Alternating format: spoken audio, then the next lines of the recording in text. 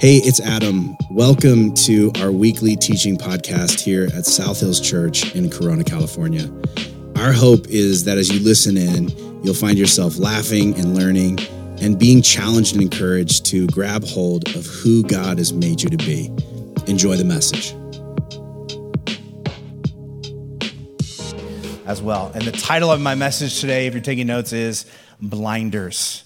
Blinders. Now, we're getting close to the holiday season. Anybody, you couldn't be more excited that the holidays are almost here. Some of you not excited because you're like, oh no, they snuck up on us this year.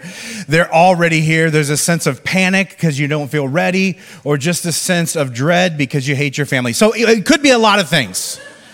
I don't know what's going on with you.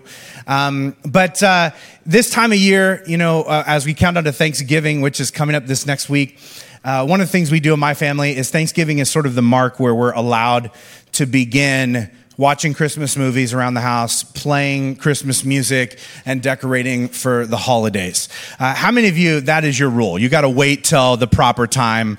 How many of you, you're just like, you know what? As soon as Halloween's over, it's Christmas. You know what I mean? A few of you, okay, that's fine. Go through Rooted and just learn discipleship, because that should not be... Some people are like that. And so it's got me thinking about, Christmas and Christmas gifts and things like that. And I was remembering this thing that happened between me and my parents when I was quite a bit younger. This Christmas where we're supposed to make Christmas lists. And this one year I made a Christmas list and it just had one thing on it. You ever do this as a kid where they're like, what's a few things? And your parents are expecting you to put like underwear, Tootsie Rolls, just whatever, a bunch of random stuff. They're hoping a lot of cheap stuff, but there's just one expensive thing that you want. And so you just put that, and then you put this on your parents, which is real fun. If I don't get this, it'll be the worst Christmas ever. What a manipulation, right? As a kid, I'm not just like, it's not my problem. I wasn't aware I was putting any stress on them. It was God's problem or Santa. I'm sure they're in cahoots somehow. I don't know how it all works. I don't need to know. I'm 8 years old. Not my problem. And so I asked for this specific high dollar gift. And now I know a bunch of things about my family and my parents at that time that I did not know then, right? I know now that we were very poor. I know now that they didn't have money to even come close to buying something like that. But my parents scrimped and saved. They drove all over town. They went to multiple stores. They did everything they could possibly do to get this gift for me because I was convinced that I wouldn't be happy unless I got it. How many of you parents have ever done this errand before? Where you've gone to like 15 stores, you've gone to all the places, you tried to buy it off of somebody in the parking lot behind a dumpster, you know what I mean? You're like, I'll give you anything in my car. I'll trade you one of these other kids for it. I don't know. You just trying to do everything you can because you love your kids, you want them to be happy. And my parents got the thing, it had to be assembled. My dad stays up all night assembling it, putting a big bow on it. Then they did this big scavenger hunt, right, which they had to put together. So I open up a little thing and it tells you to go somewhere else and then somewhere else and somewhere else. Anybody ever done this thing? And then you get to the final location and my sisters open up the shed and there is the brand new gift that I wanted, that I required, that I demanded, that my parents went and found. And you know what my response was? And this is why my dad left our family. No, I'm just kidding. But now that I am a dad, I'm like, you know what? Wouldn't have blamed him, right? They're expecting them to be like, oh my God. Instead, this is why I legitimately did this. I'm so embarrassed about this now as an adult. But I was like, I wanted blue. Oh. Wow, some of you are like, you're going to hell. Is that why you became a pastor? Just that moment to save your own life? I'm so ashamed now, especially now that I'm an adult and I'm a parent and I know what parents go through to try and do things that their kids aren't even aware of, to give their kids everything that they could possibly want and need, and even just things that they think would make them happy. And kids are so hard to please, and I was such a jerk. At the time, though, as a kid, did I know I was a jerk? No. In my mind, my dad is the jerk because he did not get me what I asked for. This is the wrong color. Black is not blue. And my dad was like, about to beat you, black and blue. You need to get it together. I know he thought it, but he didn't act on it, and that's what makes him a good man. And here's why I bring this up. I don't think this thing that I did when I was 8 years old, I don't think this is a kid thing. I think this is a human thing. Because we all have this thing that happens to us where the more focused you are on getting what you want to be happy, the less aware you are of what your pursuit of happiness is costing those around you. You get blinders on. The reason why I wasn't aware of what it was costing other people because I wasn't thinking about them. I didn't care. I was focused on me and what I wanted and what I was trying to get. And I think when we find ourselves in these moments, even as grown people, right, it's not just that you don't care about what it's costing other people. It's that you're not even aware of what it's costing them. And maybe you have had a few of these realizations as a grown-up at this stage of your life, where you realize suddenly that your preoccupation with looking good was actually keeping you from tending to the emotional needs of the people around you. You building your facade was preventing you from caring about your community. And maybe you realize that like your obsession with your middle-aged softball team, right, meant that nobody else could actually plan anything on Saturday or do anything that would possibly compete with this thing that you want to do. Or maybe you realize suddenly that your desperate desire to highly achieve at work and get ahead and get a promotion was actually meaning that you weren't paying attention to what was going on at home. And usually we don't discover this until it's too late. We don't discover the cost of the pursuit of our happiness until we have to pay that cost. And a lot of times we can assume like, listen, the reason that these other people don't want to be around me is because of what I'm doing. But I think that that's not entirely true, because oftentimes whatever thing that we're drawn to, our compulsion, our addiction, the thing that we're pursuing to try and make ourselves happy, when we stop doing that thing, the relationships still don't recover. We think like, oh, you're just upset because I'm doing this. So if I stop doing that, things will be okay. But then they're not okay, and we're confused by that. And the reason is our connections fall apart because pursuing our addictions causes us to disregard the expectations, feelings, needs, and boundaries of others. And that's the real problem. And this is the thing that kids have not been educated on yet. I didn't really care about the expectations, feelings, needs, and boundaries of my dad when I was 8 years old, because obviously he exists to serve me in every way, shape, or form. And he's not even a real person. He's a dad, right? This is the way kids think. Unfortunately, this isn't something that everyone grows out of when they grow up. We just get bigger. We don't get more mature. And sometimes we get trapped in these cycles where we don't realize the damage we're doing to other people. And I would tell you, if you've spent any amount of time with an addict in your life, you need to know that there's a good chance they have no idea how bad they've hurt you. And the reason is because they're not thinking about you. They're entirely focused on themselves. And here's what's unfortunate. I think we all fall into this trap.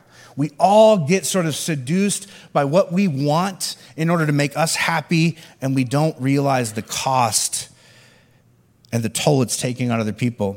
One of the New Testament writers wrote this, 1 Corinthians chapter 10, verse 24. Don't just be concerned for your own good, but for the good of others. This is one of those phrases that's so simple where you're like, yeah, that's obvious. Why would you need to say something that sounds obvious? Because people aren't living as if it is obvious. People aren't actually putting it into practice. And what is interesting to me is Paul, the Apostle Paul, he says this in a conversation with people who just kind of want to do what they want to do, which happens in this context to be eating food offered to idols. And people thought, man, if you eat food that was offered, somebody prayed over it, like, but to a God that's not our God, the God that's not even a real God, then that means you're supporting that God. And Paul's like, I don't really see it like that. It's just barbecue. And so it's not really, it's not a bad thing or sinful thing for you to do, but it is causing problems for the people around you. And so maybe think about it. Maybe don't just think about what you want to do to be happy, but what is actually how you're affecting the people around you.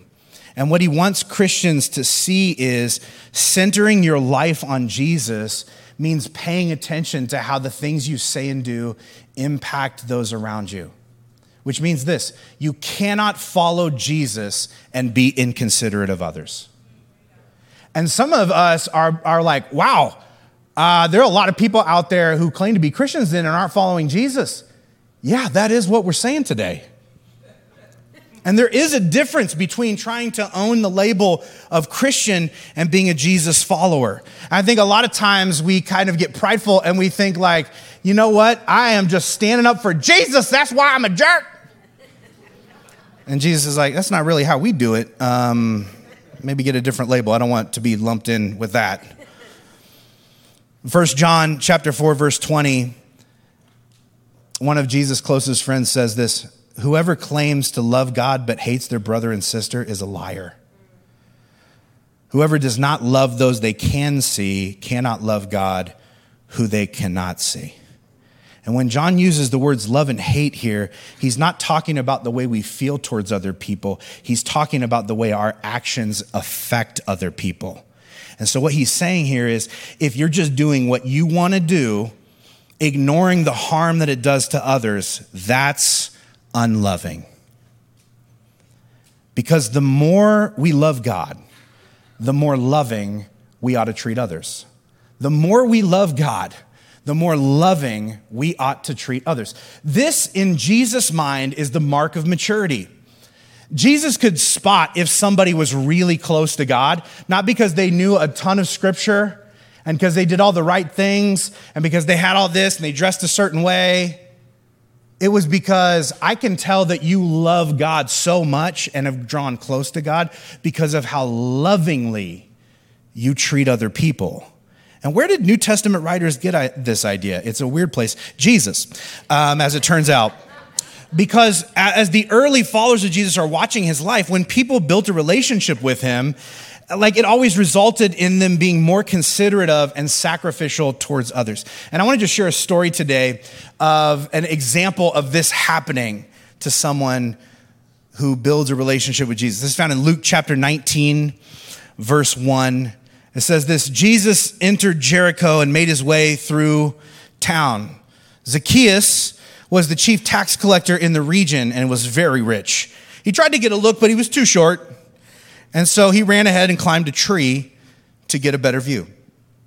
So already we know the same two things that everybody in this town knows about Zacchaeus. He's known for two things. Number one, being short.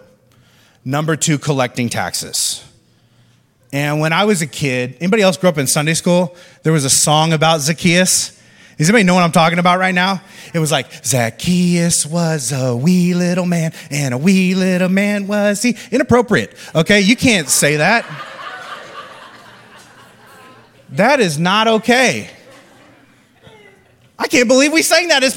Like today, if your kid went up and said, look at that wee little man over there, you would just be like, not my kid. You know, you pretend like you didn't even know who that kid was. Horrible, right? Also, not only is it not politically correct, it's not kind. And here's the reason. None of us want to be most known by our biggest insecurity. Think about that for a second. Imagine if everybody around knew you according to the one thing you hated most about yourself. Imagine the damage that would do to you as a person. And tax collecting for the Roman government, that wouldn't have made him very popular either. Because Rome didn't really care how you got their money as long as they got theirs. So you could, take as much as you wanted for yourself on the side. Oftentimes tax collectors used soldiers to squeeze the people dry and make themselves rich. And Zacchaeus was a Jew working for the non-Jewish Roman government who was in charge of collecting taxes from his own people. So he was a traitor, and people hated him for it, which makes me wonder this. Why would someone do that? Like, why would someone choose to do something regularly that they knew was going to make them hated by their own people? And I think it's possible that the reason this guy does this is because he never really felt like he belonged. Here's the reality. If you're already convinced that the people around you don't accept you, there's not much risk in doing one more thing they don't like, because they didn't like you to begin with. You're already an outsider. You're already a misfit. But the issue with this is nobody can live in a state of relational rejection for a long period of time, because we are made to have deep relationships with other people. And so we eventually search for where to go and what we need to do to satisfy our built-in need for belonging. And you know what Zacchaeus was good at? Money. He was good at finances. He was good at reading people. He was good at convincing other people to turn over their resources to him. And sure, that alienated him further from the people that he grew up with. But you know who liked this side of him? The Romans. And so he's thinking, who cares what the small-minded, poor religious people I grew up around think? You know who likes me? The people who are actually running the world. And this is why I think Zacchaeus' addictions were power, money, achievement, and attention. The story goes on to say in verse 5 that Jesus looked up at Zacchaeus and called him by name. Zacchaeus, that's his name. Come down, quick, come down. I must be a guest in your home today. And Zacchaeus took Jesus to his house with great excitement and joy, but the people were displeased. They did not like that Jesus was going there. Because you know what they were thinking? Why is Jesus hanging out with them? Jesus ought to tell this piece of scum what a horrible sinner he is and what he needs to do to get his life together. And you know what made them even more angry? Jesus didn't do any of that. In fact, as you look at this story, you know what Jesus is doing with this guy? Eating, talking, and laughing. And religious onlookers found this infuriating. And Jesus did stuff like this all the time. Because Jesus prioritized connecting with the lost over convincing them they were lost. Because he believed that if he could connect with them and love them and give them what they were missing, they would eventually let go of the lesser things that are filling their life and grab hold of what is truly fulfilling. And this was Jesus' genius. He had this ability to see through the eyes of other people. When Jesus encountered people like Zacchaeus, you know, he seemed to wonder, like, why is this person like this? What kind of circumstances created this in them? Like, what sort of pain would push someone to live their life persecuting other people? And then Jesus, after thinking about those questions, would treat that person with unconditional love, friendship, and acceptance, and wait to see what would happen. And Paul, one of the first Christians, writes about it this way. Romans chapter 2, verse 4, he says, "Don't you see how wonderfully kind, tolerant, and patient God is with you?" Does this mean nothing to you? Can't you see that his kindness is intended to turn you from your sin? Now, I know some of you are thinking like, yeah, but that won't work. Kindness doesn't teach people to turn from their sin. It doesn't work, except that it actually did many, many times, including inside of this story. And as Jesus is taking this approach with this man, this is what happens next. Luke chapter 19, beginning of verse 8 says this. Then Zacchaeus stood up before the Lord and said, "I'll give half my wealth to the poor." Which is, he's a notoriously greedy guy. This is amazing and miraculous. This is surprising. Everyone would have been like, whoa, what is happening right now? Was anyone recording that, please? But also, I think this happens just to us in general. Like when we experience some sort of a breakthrough in our lives, we feel amazing and we want to pay it forward. Right? You ever been around somebody who had just had something like great happen in their life and they feel they're so charged up about ways in which they've grown personally, and they're just like, I just want to love people and do good things. And you're like, that's great. And I think they really mean it. It's a little bit generic. You don't really know what they mean, and neither do they. But they really feel it. in their bones. And I think that in reality, everyone's willing to do generic good. It's specific good we struggle with, especially when that good involves making amends for the specific bad we did. Nobody would say, oh, I don't want to be a good person. I don't want to do good things. But it's when you're like, what about this good thing to make amends for the bad you did in other people's lives because you were so focused on what you wanted to be happy that you burnt them in the process. How about going back and making up for, oh, I don't want to do that kind of good. I was thinking something more, generic. This is why it's so much easier to serve strangers than people you have a history with. Anybody else notice this? This is why we say things like, I'll volunteer at a food pantry, but I will not help my neighbor build his pantry because that guy's a jerk. I'm not going to do that. I'll show up anytime for the ladies in my women's group, day or night. I will do this. But I am not going to text my sister back, okay? Because, listen, I'm not going to explain it to you, but that witch knows what she did, okay? I'll post like generic apologies on Facebook about things that a lot of people saw me do, but I'm not going to sit down face to face and sincerely apologize to my wife for what I've put her through the last few weeks. Generic good we're fine with. It's the specific good we fight to avoid. But here's what's really weird about this story. Zacchaeus, totally unprompted, does get specific. Here's the second part of that verse. He says this, if I've cheated people on their taxes, I'll give them back 4 times as much. And if I was his accountant, I'd be like, 4 times, maybe like just start like, I'll give it back. You know what I mean? Like, he's really just like excited right now. But that's not even the most interesting part of what he says. Here's the most interesting part of him saying this. It's the first word. If. Everybody within earshot would have been like, if you cheated people, if you were a selfish jerk, do you know you? Have you met you? If. Of course you have. You've cheated everybody in this whole community. 4 times. You're going to be broke living on the street if you actually do this thing. And I don't think he says this because he's unaware that he's ever been wrong or done anything wrong. I think he says this because he doesn't see how badly his actions have hurt other people. Because he stopped asking how his actions were affecting other people a long time ago.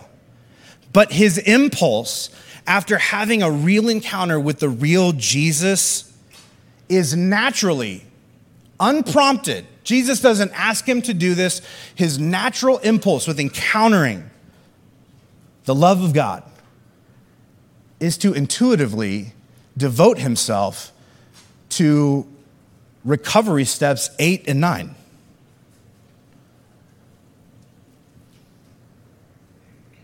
Recovery step number 8 says this: make a list of everyone you've harmed and become willing to make amends with them.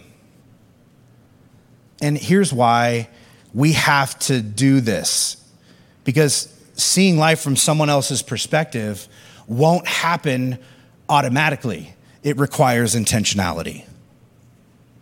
If you just sort of go through your life, you will automatically mostly just think about you. You have to try to actually be considerate of others. And some things are easier to see from other people's perspective than others. Like, we've all seen enough movies about alcoholics to figure out for ourselves, you know what, I probably shouldn't have gotten drunk at my sister's wedding and punched that random guy that I realized later was not random, he was the groom. But listen, that was inappropriate and that probably hurt her feelings, okay? And I definitely need to do something about that. But other more socially acceptable things are harder for us to see. We find it more difficult to come across things like, you know what, I just realized my preoccupation with getting a promotion has caused me to miss a lot of dinners and games and special moments around my house. And I think if I were to think about this from my kids' perspective, that would be really hurtful to them. It's harder for us to have observations like, you know what, my obsession with just keeping my home perfect and dialed is preventing me from being present with the people around me and hearing their stories and showing an interest in their lives and living in the moment to actually make the most of the memory that's unfolding in real time. And once we have this realization, once we've made this list, step 8 brings us to step 9, which is to make direct amends to others whenever possible, except when it would injure them or others. And this is tough because here's the thing. You cannot redo the past. In fact, I don't think you can make up for it either. All you can really do is work to repair the relationship in the here and now. And that is uncomfortably humbling because of this one reality. They get to decide when the relationship is repaired and what it's going to take to repair it, not you. And we hate that. And then this step tells us that we should do that thing unless it would injure someone, which is a nice add, right? Because if you asked one of my kids when they were really angry at their siblings, like, what does your brother need to do to make things up to you? They would be like, how about he hits himself in the face with a hammer and jumps off the roof? I feel like that would make me feel all kinds of better. And it's like, okay, so that's a violation of step 9, second part. That sounds more like a revenge plot. And the caveat here in step 9 is to remind us that making amends is about restoration, not retribution.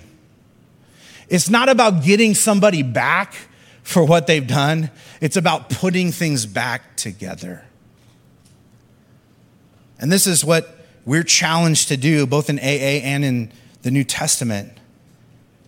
And I got to tell you from experience, these 2 steps are not fun, which is why you're probably thinking right now, yeah, I don't want to do them. Say sorry and do everything I can to make things right between me and that person. No, it sounds painful. And if you think this sounds unfun and very painful, I just want you to know the writers of the New Testament agree with you. In Hebrews chapter 12, which has kind of been a theme passage for this series for us, the author says this. He says, our early fathers disciplined us for a few years, doing the best they knew how. But God's discipline is always good for us. No discipline is enjoyable while it's happening. It's painful.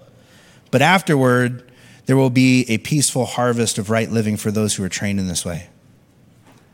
And I love that this passage begins with the author just acknowledging, listen, you may have an aversion to discipline because your parents didn't do a good job at it or they took it too far. And then the author goes a step further and says this, I want to remind you, God is not your parents. God is different. God is better. God is holier. God is higher. In fact, God always has your best interest at heart. But that doesn't mean that everything he asks you to do will be pain-free. And here's what is also interesting about God. He also won't make you do it. You have to choose to do so on your own. But if you do, you'll be glad that you did. And although it's likely that you realize what amends that you ought to make will be horribly inconvenient at times, Jesus says to make them anyway. In fact, sometimes it's so inconvenient to do, and that's why it's so much more powerful when you do it. Listen to how extreme this is. Jesus says this, Matthew chapter 5, verse 23. If you're presenting a sacrifice at the altar in church and you suddenly remember someone has something against you, leave your sacrifice there, go and be reconciled to that person, then come and offer your sacrifice to God. Anybody else not like this? You're allowed to not like parts of the Bible. It doesn't mean they're not true. It just means they frustrate you. It's called conviction. And here's what's wild. You're here right now thinking about your compulsions in church, hoping to break free from some of those things, wanting to be made right with God. But what I think God is wanting you to hear from him in return is if you want to get better, you are going to have to get up from this place and you're going to have to go attempt to make things right with them. You know who I'm talking about. If it's forgiveness that you're looking for from me, from God, you've already got it. Like the moment you asked for it, it was yours. But I can see your heart. That person, other people only have the ability to see your actions, which means there may be some stuff you need to do to repair things between you. And what makes this really sticky is sometimes the thing we're addicted to isn't even a bad thing. But the way we've gone about it, the space it's taken up in our lives, and the damaging ripple effect it's had on others has cost us and them a lot. Addiction is interesting because sometimes recovery means walking away from a thing altogether. You don't do that at all anymore. But addressing every addiction will require you to partner with God to rearrange your priorities. There's no avoiding that. And according to Scripture, the number one priority in all of our life is relationships. Relationship with God and with others. So here's my challenge for you today. To identify in your life someone your behavior has hurt. To sincerely apologize and ask how you can make it right. And some of you are just like, but I've hurt a lot of people. Right, but you can get too overwhelmed. You got to address all those people this week. Just pick one. And I know you're thinking like, well, what if it doesn't go good? What if they snap and start lecturing me and condemning me even further? What if they don't even want to make things right? What about that? And here's the reality. I can't guarantee that won't happen. In fact, for some of you, the relationship that you're thinking about is so volatile, you probably shouldn't have that conversation by yourself. You should take somebody with you that is safe and can support you. But here's the question I think that these New Testament authors are trying to get us to wrestle with. What if that conversation of you admitting that your pursuit of the things that have become important to you have gotten between you and them in hurtful ways? What if you admitting this to them, apologizing, and asking how you can make it better? What if it was the beginning of healing for both you and them? And if it is, it likely won't happen right away, overnight, automatically. It'll evolve over time, but with God's help, I think you can put your life back together. I think you can put a life back together that's even better than the one you had before. And what is wild about Zacchaeus' story is that we don't know what happens next. He makes this big proclamation, and then he runs off, hopefully to do it. Maybe, I don't know, we don't know. And Jesus leaves town, and that's kind of all we get. And I think the author doesn't tell us what's next because I think partially he doesn't want to guarantee a certain outcome for us. That if I do this, the other person is always going to do that, because that's not realistic.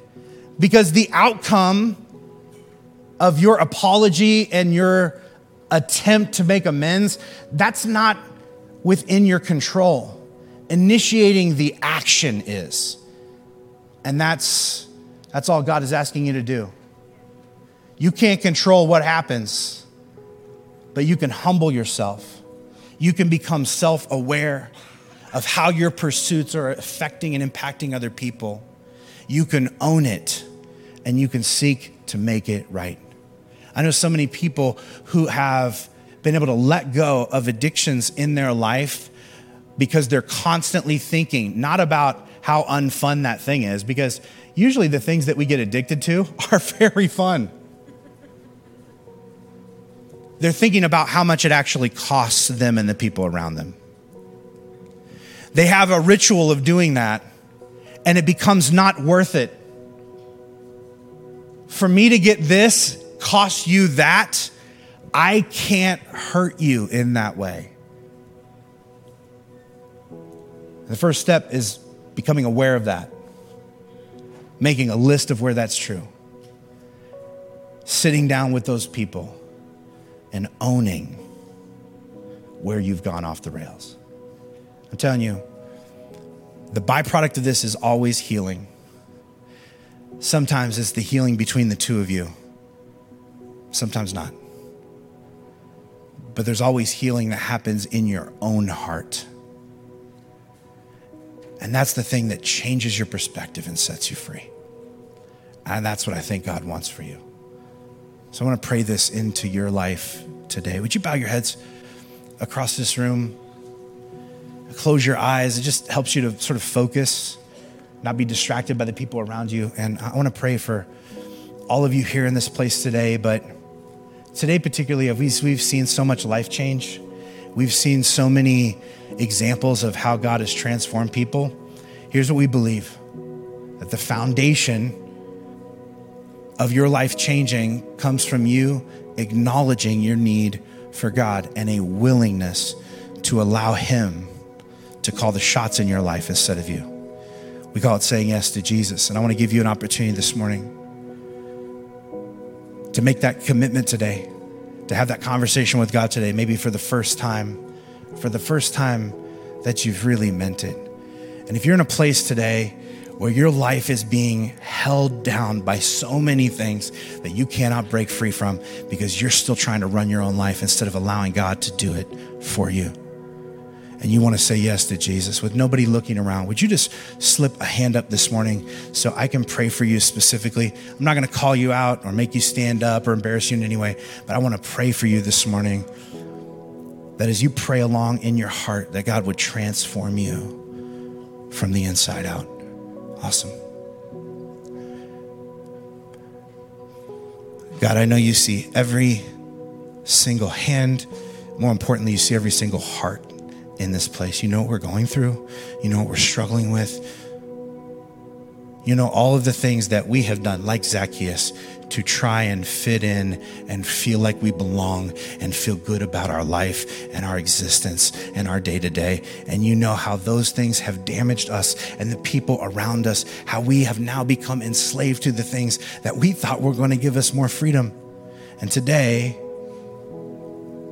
as we open our hearts and our minds to you, as we are humble in your presence, as we confess to you where we're at and what we need from you, God, I pray that in a moment, in a heartbeat, that you would swoop into each life here that opens themselves to you, that you would wipe their sin slate clean, that you would lift the shame from their life, and that you would put them on a path to live their lives according to your will and your way, that they would receive everything you have for them.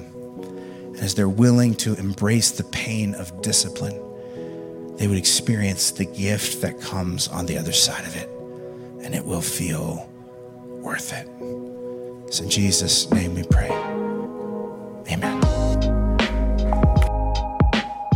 Thanks for tuning in to this week's message.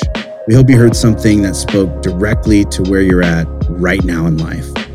To find out more about our church, hit up our website, southhills.org/corona, or follow us on social media at South Hills Corona.